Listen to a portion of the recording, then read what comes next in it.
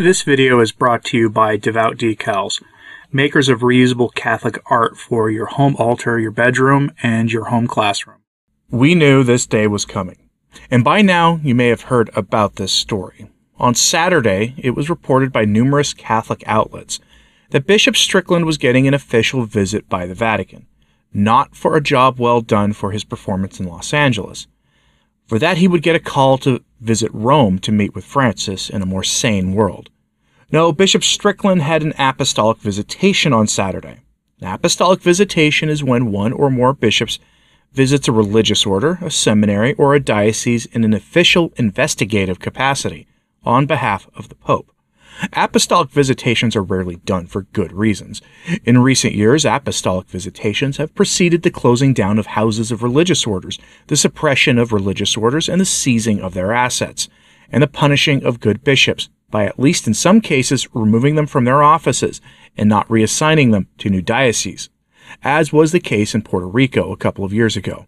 Now, Bishop Strickland of Tyler, Texas, who might be the best bishop in the U.S. in terms of his willingness to stand up for the faith, to take unpopular positions and speak truth to power in the name of our blessed Lord, has received an apostolic visitation this past Saturday. Pillar Catholic reports on a late-breaking story Sunday morning that the reason for the apostolic visitation is nothing really to be concerned about, that it had nothing to do with Bishop Strickland's tweets and social media behavior and his criticisms of Francis, but had to do with his personnel management. As the story tells us, he had a usually high level of turnover in his financial offices and among some other administrative personnel. If you believe that, I got some beachfront property here in Oklahoma to sell you. The timing is suspicious, to say the least. Now, it may be true that it is purely about administrative details. After all, the Pillar Catholic article does tell us that they spent several days quietly grilling the staff of the diocese, of the Chancery office. And it could be purely administrative, but the timing is suspicious. This happening right after Bishop Strickland goes to Los Angeles to participate in the big event down there, and also about a month or so after he told people to follow Jesus and basically not Francis, when he repudiates Francis's attacks on the deposit of the faith. But that is the official story, that the visitation was all about administrative matters. But I want to give you some context. The setup for this visitation has been brewing in the church since May at the very least, if not longer. Back in May, Bishop Strickland told the faithful to follow Jesus and not Francis. Let's turn to a pro-Francis article for the details of that so you understand how we got here. Christopher Lamb is a high-profile Catholic journalist who usually writes for The Tablet, which is sort of a UK equivalent of America Magazine or the National Catholic Reporter, and The Tablet used to be one of the great papers in the church. Here he's writing for Sacred Heart University's college paper, and I'm not sure why he chose to say this in a college paper instead of at The Tablet or America or someplace like that, but here he accuses Bishop Strickland of being a schismatic, and this article went all over the place when it was published back in May. We often see the Vatican operate this way, by the way, by using media voices among the laity to first warn a bishop that they've crossed a line. And now Bishop Strickland may be the textbook example of this. Headline from Sacred Heart University: Strickland, U.S. Bishop's social media sows division. The context for the article is why Francis's new document on social media was necessary, which itself contains some veiled references to Vigano, Schneider, and Strickland without ever naming them specifically, but it was obvious that's who Francis was talking about. But here's the warning Bishop Strickland was given publicly in May of this year, likely a month before he learned of the visitation formally. Quote, "The German Church's synodal path has sparked plenty of talk about a possible schism or even a second Reformation. But while plenty of criticisms can be made of der synodal way, a potentially more severe threat to unity is looming in Texas. Joseph Strickland, the Bishop of Tyler, in Texas, recently told his almost 116,000 followers on Twitter that although he believes Pope Francis is the Pope, he rejects Francis's, quote, program of undermining the deposit of faith. He added, follow Jesus, with the implication being that somehow the Pope isn't. Bishop Strickland's tweet was an attempt to distance himself from Patrick Coffin, a hard-right podcaster, who rejects Francis's election as the successor of Peter. Coffin had arranged for Bishop Strickland to send a message to an online summit, and the bishop wanted to clarify his position. The Texan prelate has in the past endorsed social media content attacking the Pope and has tweeted that Cardinal Arthur Roche, the Holy See's top liturgy official, should, quote, return to the Catholic faith. For a bishop, or any Catholic, this is dangerous territory. The Church's catechism makes it plain that the Pope is the, quote, visible source and foundation of unity both of the bishops and of the whole company of the faithful, and defines schism as, quote, the refusal of submission to the Roman pontiff, or of communion with the members of the Church subject to him, end quote. That's them formally accusing him of being in schism. Now, Mr. Lamb is right about one thing. The Pope is supposed to be the visible sign of unity for the Church. When a Pope undermines the faith and acts as a revolutionary in the Church by openly subverting what the faith has always taught, that undermines unity more than anything any individual bishop could possibly say. But Strickland's words and his history of being a friend to faithful Catholics and especially to traditionalists has had consequences for him. So let's get to what's happening to Strickland here. From LifeSite News, headline: Breaking.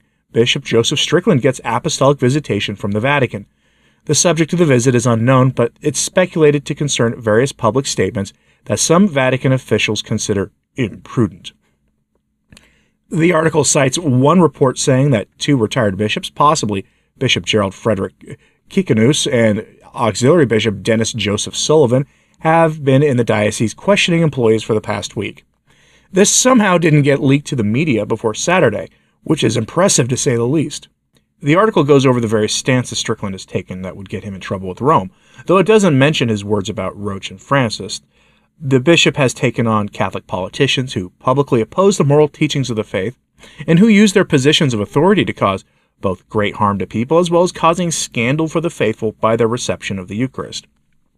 Bishop Strickland has taken on James Martin for his evil program of shredding Catholic morality and has accused Francis of undermining the deposit of the faith.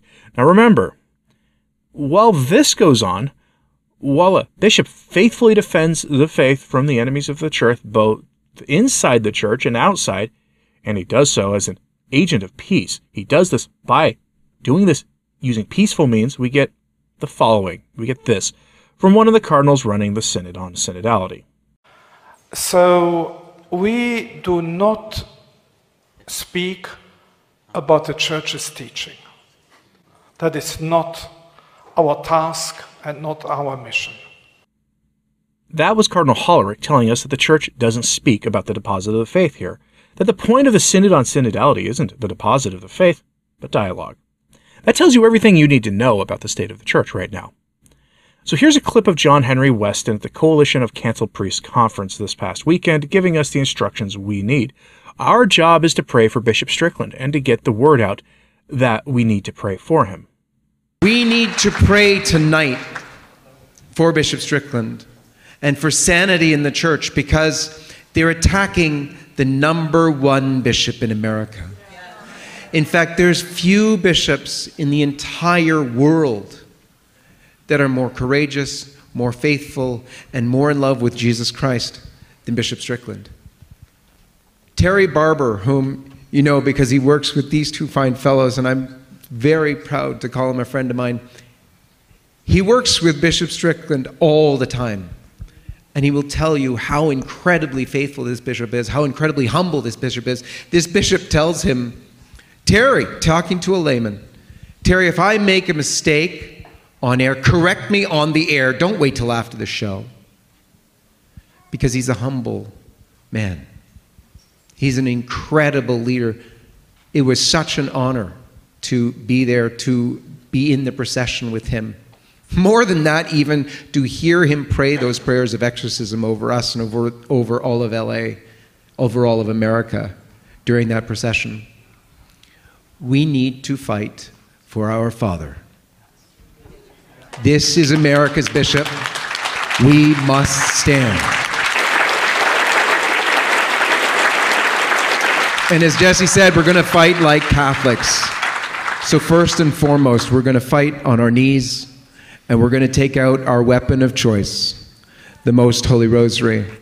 And we're going to let Bishop Strickland know that we love him, If you know of any orders of nuns, monks, now this evening is your time to call them up and beg them for their prayers, because that is the weapon. The holy priests in this room, please offer your masses for Bishop Strickland, because this is the power that we actually have. Doug. I'm from Tyler, Texas now. I was invited to move down there from Lincoln, Nebraska 4 years ago by Bishop Strickland. He's the type of bishop that is ready to move on things to defend and protect. I had given what I used to call battle-ready rallies, and I was at a parish down there in Tyler. And I gave this talk, and a number of people went to the bishop afterwards and were talking about some problems they had in their school and some other areas of the diocese. And so they decided to get me on a phone call with the bishop. I was on this conference call with the bishop, and in the conference call, I gave him this kind of scenario. I said, Bishop, Bastogne was surrounded in World War II, and Patton went to Eisenhower and said, let me loose, let me in there. I'll be there within 3 days. I'll save the U.S. troops that are in there. We'll turn the tide. I said, Bishop Strickland, let me in your diocese, let me loose, and let's turn the tide. That was my personal way of saying I would love to come to your diocese and work with you and work within that area. And within seconds, he said, how fast can you be here? He is the type of bishop that when he sees a problem, will move on it.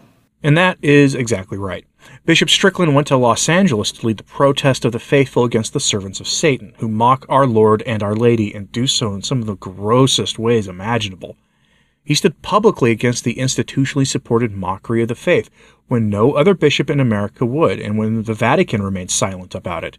He went to that very high-profile public event, knowing full well that he had, in just a few short days, a meeting with at least 2 bishops sent by Rome in an official capacity that is only done these days to punish bishops and religious orders for stepping out of line. Again, we know why he got that visitation. He said we must follow Christ, not Francis. He dared speak out against the work of this wicked alleged pontificate in Rome. He stood up for the traditions of the faith. He stood up for the truth. And for his trouble, he's getting the hammer dropped on him by Rome. What will happen to him is anyone's guess, but it doesn't look good. And we will follow this story here at Return to Tradition for you as it develops. But please, today, when you offer your rosary, do so for Bishop Strickland. Offer your rosary for him all week if you can. And even better, if you are able, if you can offer it for him daily until this storm passes, that would be possibly the best thing to do. But I'm curious what you think about this story. So please, let me know in the comments what you think of this. And like and subscribe if you haven't, it does help. So just sharing this on social media, that helps a lot too. And as always, pray for the church. I'm Anthony Stein. Ave Maria.